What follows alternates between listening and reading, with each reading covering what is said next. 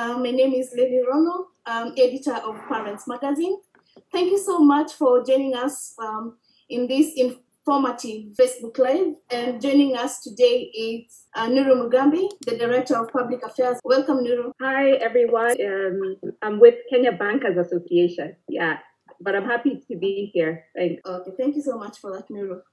So the Facebook chat today, you're going to look at mobile, card, and online banking safety, and basically we're going to learn about the helpful tips on how we can catch up as you send and receive money and make digital payments, especially during these unprecedented times occasioned by the COVID-19. And Nuru, just before we went live, I received a call from someone, and I could tell it's a scammer.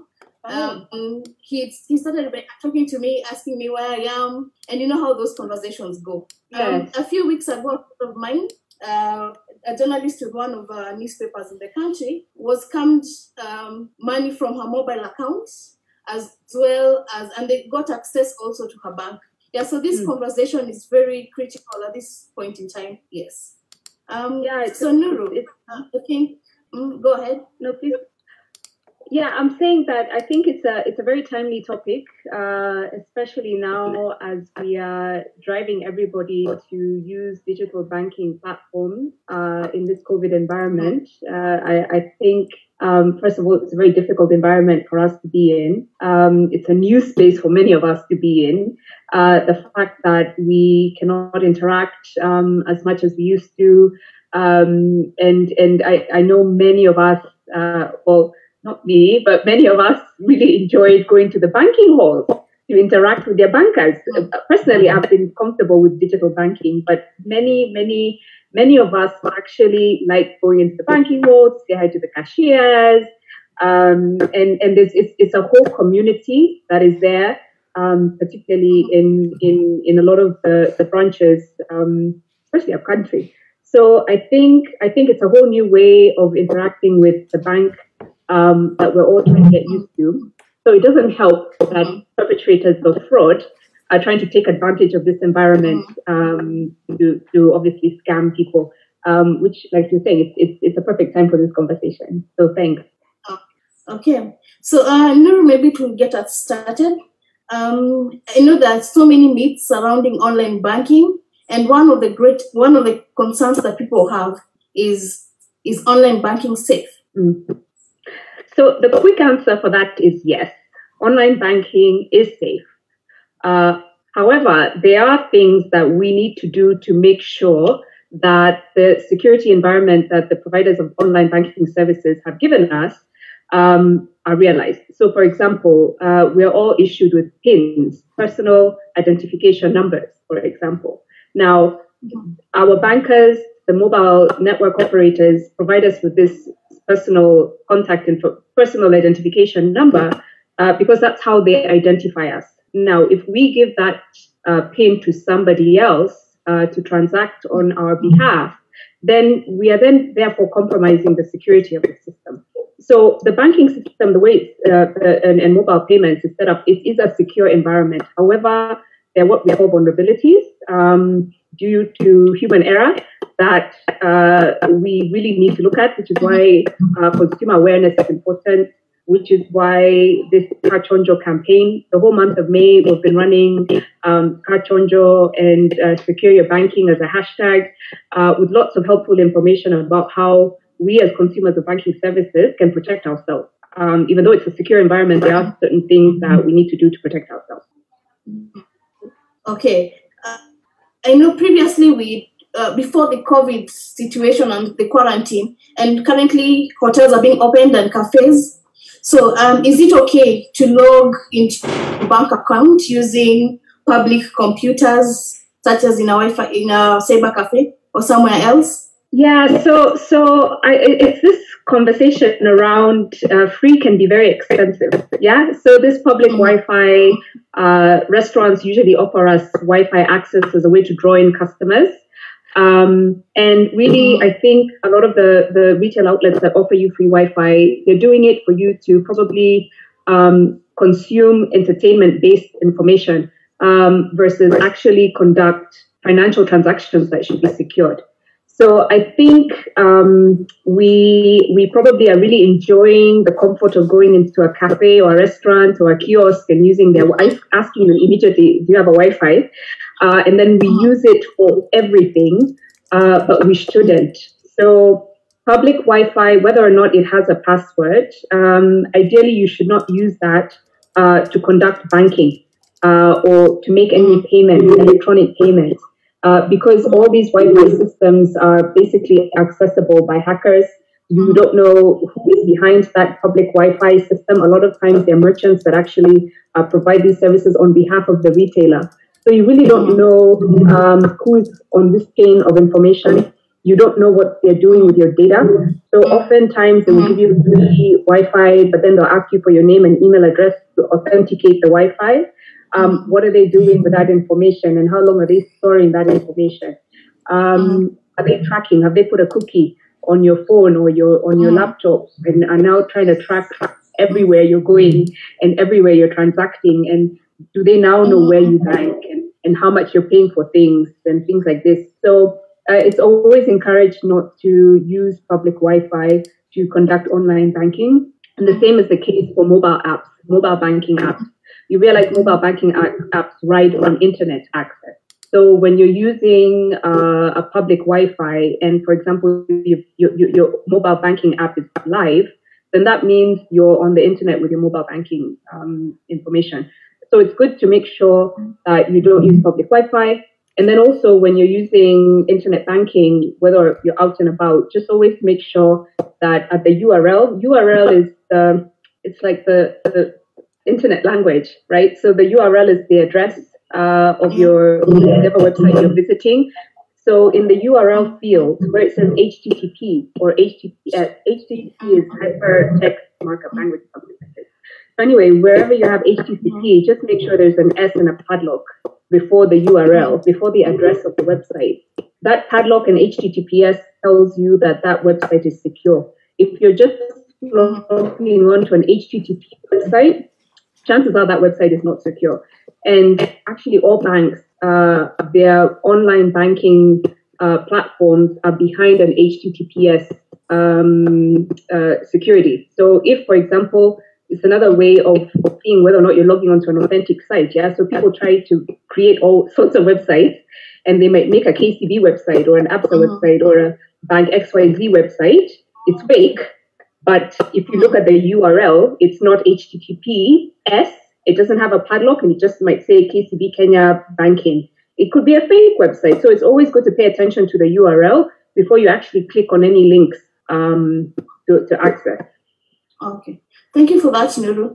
And it's good that you've mentioned, because I think most of the times you just log into websites without really necessarily taking time to notice whether there's the S after the HTTP. Thank you for that. And for those who are joining us at the moment, in this rat race. Yes, and so for those who are joining us, we're so busy doing everything. We're working, cleaning, we're cooking, laundry, and then you're doing online banking. Sometimes you really don't think about, you see an email from, and the subject could be validate your KCB account. So somebody who sends that out is assuming maybe 10% of the people have sent this to has a KCB account. So chances are they'll click on the link. So when you click on the link and you don't pay attention to the URL, then you're opening yourself up to an unsecure environment. Okay. So for those who are joining us online, I'm with Nuru Mugambi from the Kenya Bankers Association, and we're going to talk about online safety, especially with regards to how you receive, how you send, and how you make your digital payments. Nuru, whenever one is registering for online banking, there are a lot of security questions that the bank requires. So how are you guaranteed the security of this information that you're giving to the bank? Yeah, it's an interesting question, because I get all this feedback from customers like, why do we need to give so many details, and why is it so many hurdles we need to cross to get our bank account? But it's because you see, once you register and log on into an online banking environment, that's it, right? So it's important that the bank is able to authenticate you and continuously authenticate you are who you are, because that's also the way the bank can protect you. So if somebody steals your identity, for example, all these questions they ask you are a way, mother's maiden name, where did you live, your pet, all these random questions that you feel are not necessary, but that's how the bank is able to authenticate you. Where your location, your physical location. So say, for example, you're logging in from Isiolo, but you've never been out of Mombasa County. So that way, if anything happens with your bank details, then you're protected and you're able to demonstrate that obviously this is not who I was, this was not me, So I think all the different requirements that we're required to meet or asked to meet by our banks or mobile network financial service providers, there is a reason and it's necessary, and they continuously try to update this. So we shouldn't tire, because we are seeing an increased trend of fraudulent activity in terms of cyber insecurity. So you will find that banks will probably keep asking you to validate, update your contact information, update your PIN, and things like this. Okay. You reminded me of days long gone when you'd receive an email from, not an email, a letter in posta telling you that so-and-so have been left this amount of money it needs to go into another account. So is that the same kind of, they've now upgraded it to digital? Oh yeah, so there's lots of email scams. Someone will send you an email, I'm out of the country, I'm not able to come back, so can you please receive money for me and forward it to my mom, or can you please receive money for me and put it in this other bank account, or can I please send money to you, give me your bank details so I can send you money because I'm out of the country, or I'm not able to transact and get money to my shosho and it's urgent, she's in the hospital or she's been diagnosed with COVID and I have to pay for the test, all these sorts of scams. So I think the thing with fraudsters is that's their job. So they wake up every day to steal people's money. So they don't tire in terms of trying to be innovative in how to scam people, which is why we have to continuously educate people on what's the latest scam and what's coming up. One of the latest scams that's coming up is this issue of free internet. So a lot of us are spending a lot of money on data. So our children, those of us who are fortunate enough to have kids learning online, are using up our data bundles. We are using up our data bundles to work. And it's expensive. So a lot of us have a budget line on how much we want to spend every month. So we are exceeding our budget line in terms of internet access. So when we see a link saying click here for free internet, it's almost like a message from the heavens. And that's because fraudsters know people are desperate for free internet. They want free internet for free education and all these other things. So it's always good to never click on those links, because usually what happens with WhatsApp, we're so lazy on WhatsApp these days, we just forward information without verifying it, So we'll forward 3 times over a fraudulent link, and one of us is going to click on that link and get defrauded. Many of us, yeah. Many do click on those links.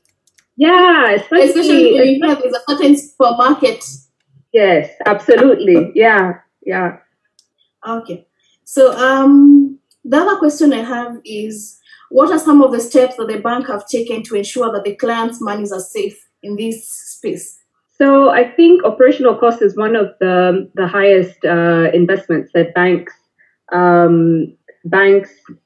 are taking on. One, because now we are pushing a digital first business model. So we really want customers to interact with banks through online. So a lot of the services, like especially on the business side, that used to be physical services are now moving into a digital platform. So all that requires a lot of investment in terms of security systems, networks, in terms of firewalls that are set up to detect and block people from hacking. And then increasingly what banks are doing is really trying to mine information and really understand their customer pattern. So by tracking and understanding, okay, this is Lily, and Lily she lives in Nairobi. She works in Westlands. So there is no way her phone can be registered in Kakamega swiping at a Naivas supermarket.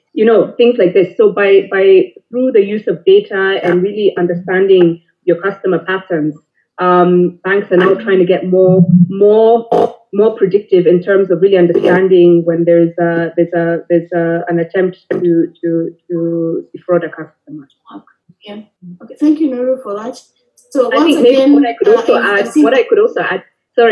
could probably also add is the SMSs that I think most banks are doing now. Actually, all banks should be doing SMSs to their customers whenever a transaction has happened, because that way you're able to see either an SMS or an email, or some banks do both, actually.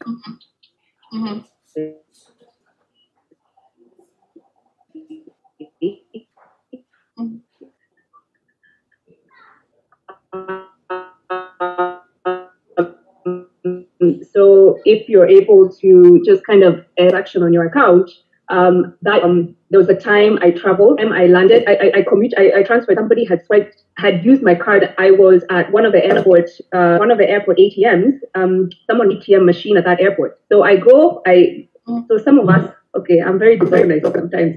So whenever I travel, sometimes I forget to get cash or hard currency to travel with.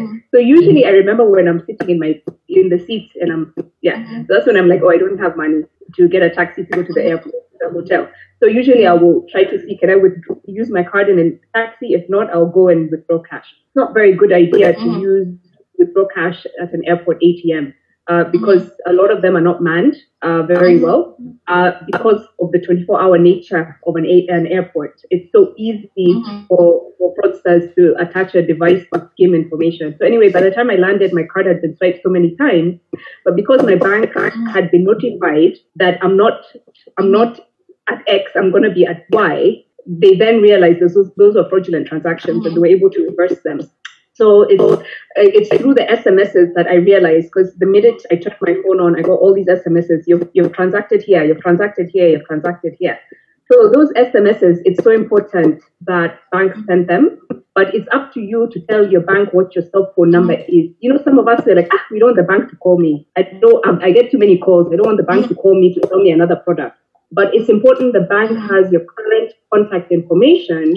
So whenever you swipe your debit card, whenever you make a payment online, and now we're all using Jumia and Glovo and Uber, and we're all swiping our cards, paying for fuel. We're all swiping our cards. So it's really important because the velocity has increased. It's important that we're able to track what we are spending, and also to see the SMSs when there's a spend that's not ours. Okay.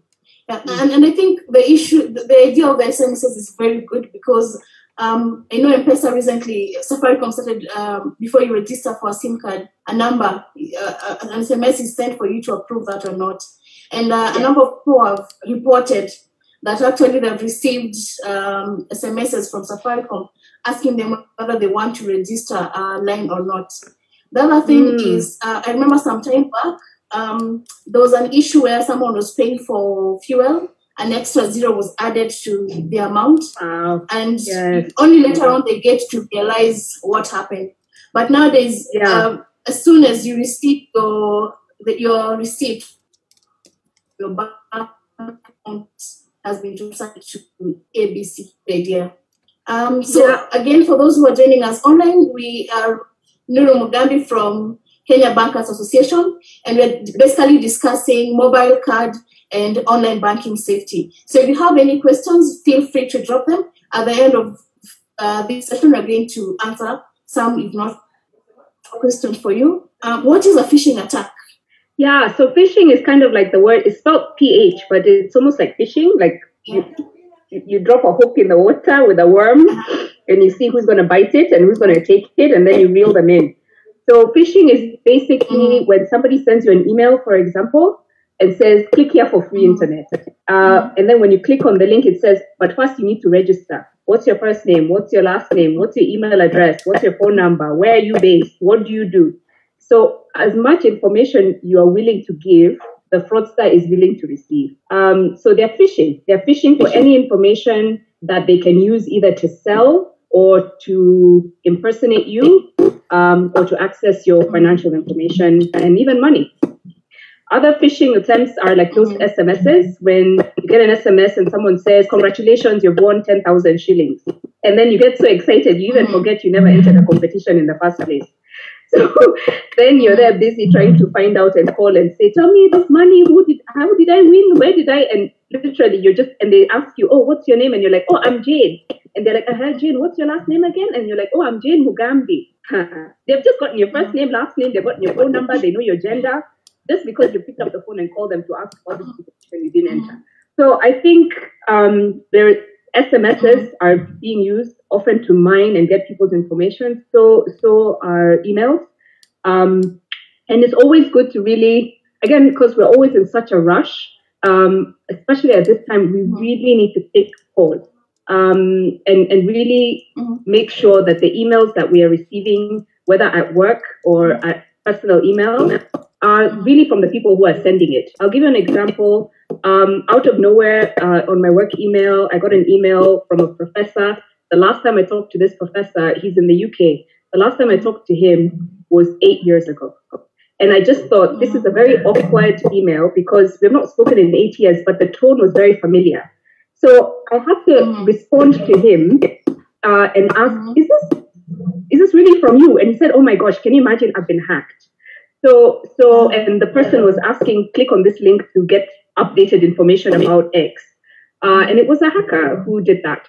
So sometimes we really need to understand who the people we are communicating with are, because it's just those nuances of how they say hello to you that will even tell you this is not them. You know what I mean? So it's almost like you get an SMS from your mom's phone number and your mom is like, "What's up?" You know for sure your mom is not going to say hello to you like that. But if you don't take a minute to really be like, "This is strange," we really have to have that filter to make sure we really protect ourselves, especially now, because I think fraudsters they're really out there.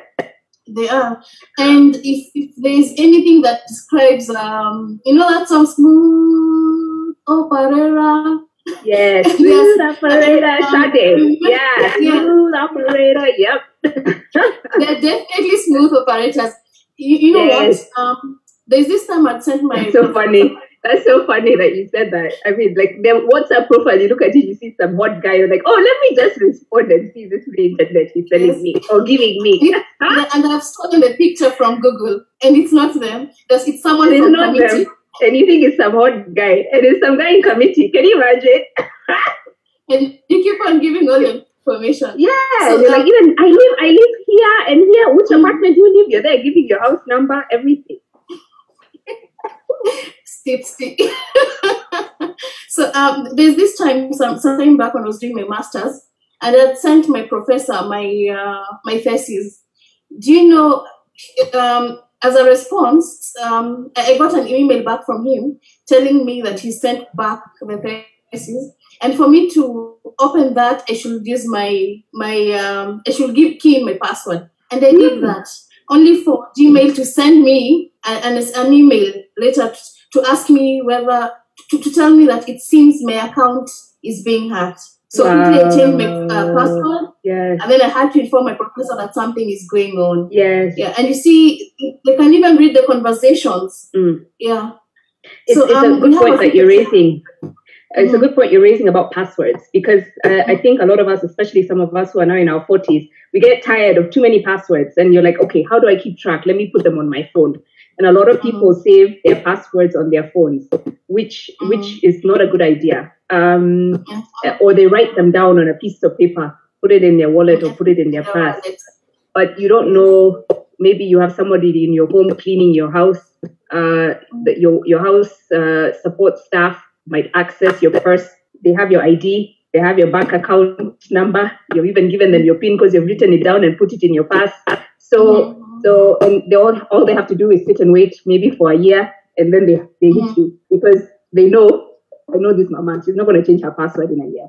So the point is, it's good to change your passwords on a very regular basis. It's good account hygiene to make sure you're always changing your passwords. If you find that you seem to be being approached a lot by fraudulent SMSs and emails, change your email address. I know sometimes people are so bonded to their email address, but create another email address just for banking, and use that and communicate that only to your bank, that this is the only email address that I'm going to be using from now on. So those are some of the things you can do. Thank you, Nuru. I'm also learning something. Number one is to change my password. I can't remember the last time. Okay, now let me not give fraudsters some leads. Yeah, and also, of course, we're so attached to email addresses. Like the one I have, I think I changed it once while I was in college.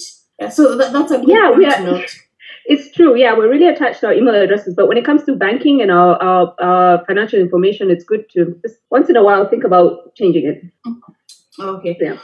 So is it good practice, say, to have two email addresses, one to use for such kind of things like online banking? Yeah, I think it's a good idea.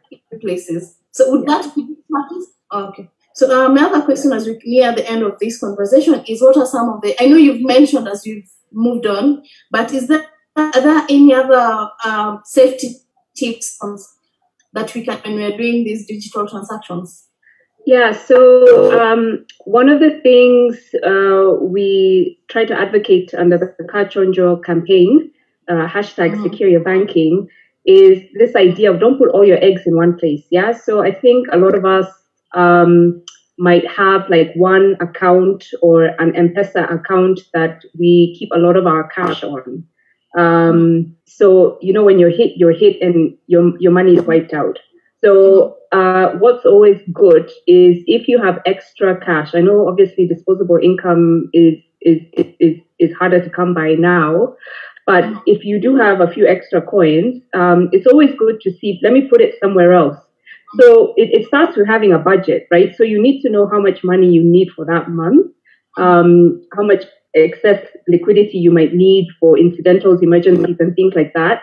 Once you know what your budget bottom line is, whatever is left, just put it in another account. Don't have it be on the account that you use for M-Pesa and things like this, because if you get hacked, if somebody swaps your SIM card and things like this, then you really get affected. So it's always good to try to spread your money around, and then and whatever you put aside, also think about putting a fixed deposit, putting in a fixed deposit account. Fixed deposit accounts generate a higher rate of interest, so it will pay you back at a higher rate than leaving it in a current account or leaving it in a mobile wallet. It will have a higher interest rate. And then also you can think about investing that extra cash. So there are mutual funds you can get into, even participating in the government T-bills. So there are things that you can do with that extra cash for it to make a little bit more money instead of just sitting in your mobile wallet or in a current account. Mm-hmm. So the other thing we talk about is, of course, some of us still want to use cash. And in this COVID environment, we're really trying to advocate for people to go digital banking, go digital. So right now, banks have waived. So it's zero cost to actually move money from one bank account to another bank account using PesaLink. PesaLink is a product by the banking industry through Kenya Bankers Association. It's operated by Integrated Payment Services Limited, or IPSL. So PesaLink is an awesome product. It's available 24 hours a day, 7 days a week, including banking holidays. So that means yesterday you could have been transacting without any care. And next Monday during Madaraka Day, you could be transacting as well. So it doesn't matter if the banks are closed, if it's a public holiday, you're able to move your money in real time, 24 hours a day from one bank account to another bank account with PesaLink, and at no cost. And the PesaLink rate is from just a few hundred shillings all the way to 99,999. Okay, 1 shilling short of $1 million.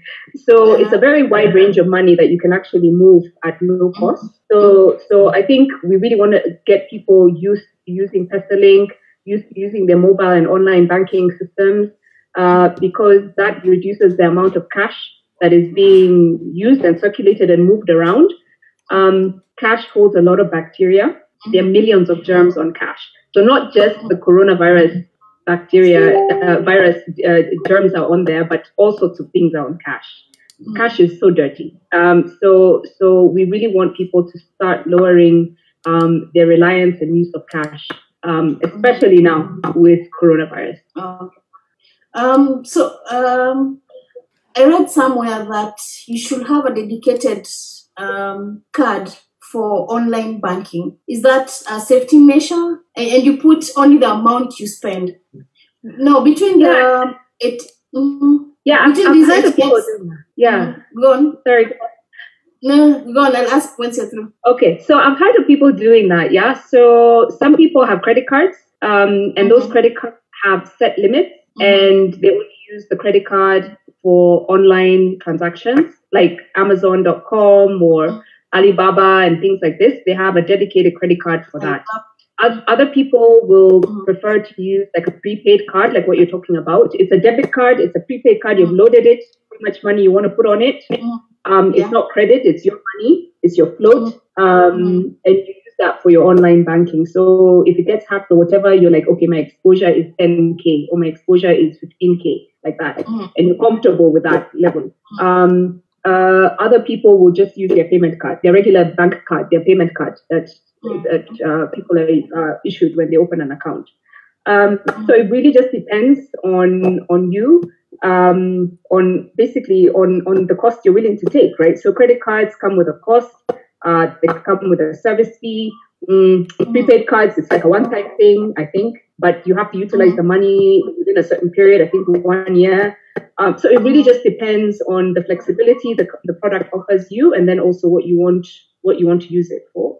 So I can't say there's one great way to do it, but it really just depends on you. But I think it just goes back to the point about just kind of being aware of, like, if you're doing online banking, just make sure you look for the HTTPS, the padlock symbol. Make sure the website is very clear in terms of what are the security features on the card on the website. Make sure there's an authentication process. So once you put in your card information, usually you're supposed to get an SMS. Written OTP, like one-time password. OTP is one-time password. So you'll get an OTP now to put in the website. I think you've seen that. So those are some of the features that a very secure website should have. Okay. So Nuru, we'll move over to questions that the audience have asked. Sure. And one that is recurring is it safe to access our accounts from a cyber cafe? Yeah, you see, we're so used to these cyber cafes. Yes. Yeah, so I think I would say no. I wouldn't do it. I wouldn't recommend it. Cybercafes, I think they're another community space where we're very comfortable. We know the owner. We've created some kind of community. We like to go there and check our email, print, make photocopies of documents and things like this, which is all fine. But when it comes to secure personal information, I don't think you want to use a cyber cafe computer. And I'll tell you why. I think a lot of us forget to clear our path when we leave. After you're printed, you get up and you walk away. You even sometimes forget to log off from your email, okay? Or you forget to delete whatever documents you've downloaded. Maybe you've downloaded your bank statement. Maybe you've opened and read an email from your bank. You've also read an email from work. You've also read an email from your chama. And you don't realize you're leaving cookies and trails on that computer. So that computer has said, oh, Lily logged on at this time. She got an email from her mom. She responded. She got an email from Zoe. She responded. She checked an email from her bank, and it will even show the bank and the subject and things like this. So, and all that is being stored on the cybercafe computer. And you don't know who owns the cyber cafe. A lot of them have temporary workers who are hired on short term, like even just for the day or for the week or the month. A lot of these could even be hackers. You don't know. So I think I wouldn't personally conduct any online. I wouldn't conduct any online banking transaction using a cyber cafe computer. I personally wouldn't. I wouldn't recommend that. Okay. So any further remarks? And sorry, the reason why you also don't even need to do that is because I think a lot of us have smartphones. Just even looking at the GSMA data, the cost of smartphones is going down. I think you can even now get a smartphone for even less than 10K now. So if we just want to save a little bit of money, that money you would have spent going to the cyber cafe. If you just save for a few months, you can actually get yourself a basic smartphone that will enable you to do online banking. But at the same time, I think all banks have the SMS banking. So you don't even need a smartphone to conduct SMS banking, to access the USSD banking platform. So if you really think about the cost you're incurring to go to a cyber to do your banking, you can actually do it in your hand if you just plan, budget, and purchase a smartphone or just even any ordinary feature phones. Okay. So the other question that we have from the audience is, what are your thoughts on Facebook banking? Something that they seem to be coming up in the West.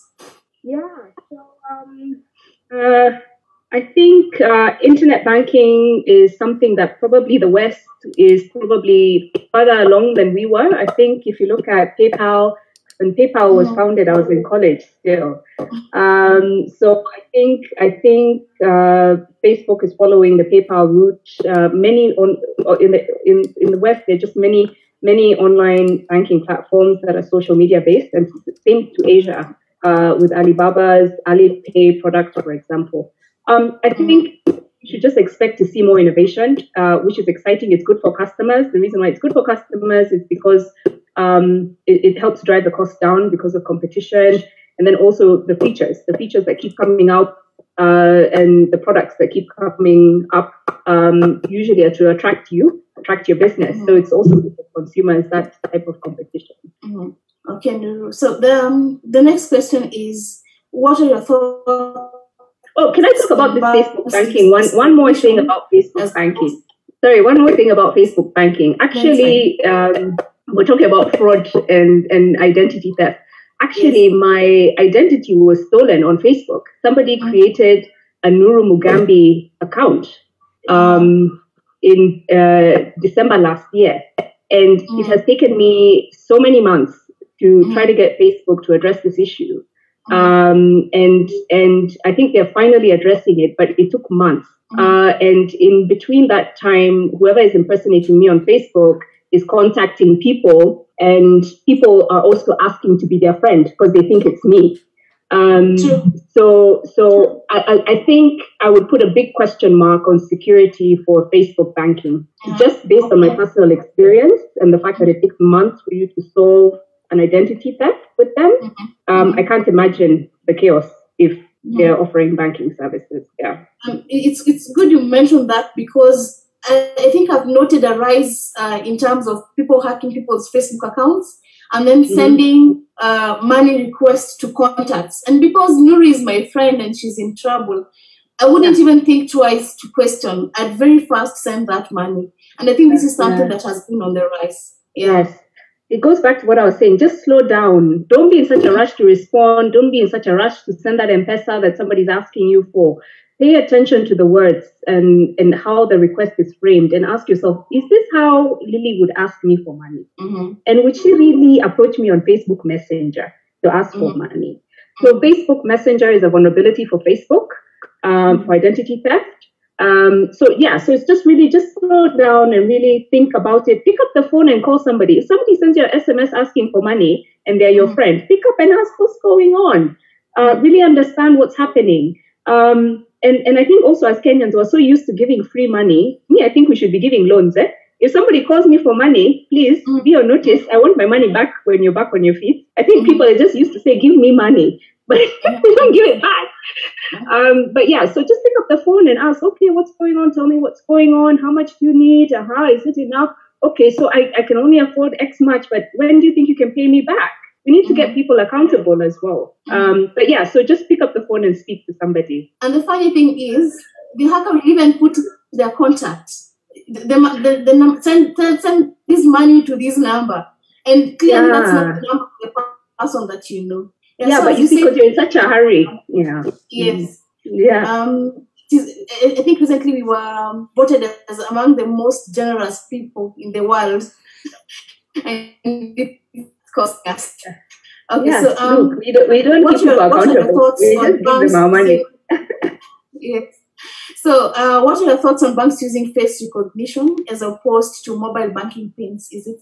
Yeah, so the use of biometrics is going to be on the rise, where because of smartphone technology. Yeah, so right now with your smartphone, certain phones are able to recognize your face as a way of unlocking the device. Certain smartphones, your fingerprint as well. Certain will respond to your voice.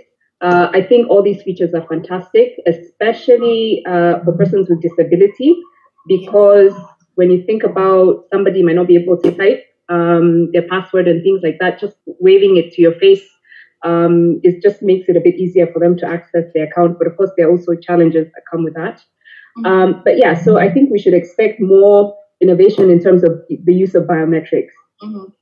Okay, so and now that you're talking about the Internet of Things, there's this myth that us going that way, and this the 666 mythology, if I'm to say that. So is there any truth in that we'll have this digital chip? Now that you mentioned face recognition and more innovation when it comes to internet banking and safety. So what are you asking? Are you asking Nuru the Christian, Nuru the banker, Nuru the mother? I don't even know how to answer your question. So I would say that what is the concern? The concern is that people are worried how their data is going to be used. And I think it's good to really understand how data is used. And I know in Kenya, for example, there's the Data Protection Act that was formally assented to, I believe it was in December last year. And within the Data Protection Act, there are certain clauses and requirements about what they're calling the holders of information, how they're supposed to store your information, how long they're supposed to keep it, what they should tell you about what they're doing with your data. And then there should be a formal reporting process. Now, I think the government is still in the process of putting in systems for the regulation and implementation of that legislation. So that's still going on, but I know they're working on it. So I think if the concern is how are people using my data and will they use my data against me, then I think this legislation is good from a consumer protection perspective. Now, when you talk about the chip issue that I think is in the Book of Revelation, if you think about it, you're already chipped. You have your cell phone and you go everywhere with your cell phone, including to bed because you put it on your nightstand. So you're already chipped. You're already walking around with a chip that is able to identify you and track you and knows how you're spending money. And soon enough, all banking, financial services, all financial services will be electronic. Yeah, they're actually all financial transactions are electronic. It's just at what stage does the consumer interact with the technology, right? So I think we shouldn't be too consumed with a lot of that narrative, because if you think about it, we're already there. Okay. Thank you so much, Nuru. Thank you for your time. Thank you for that informative session.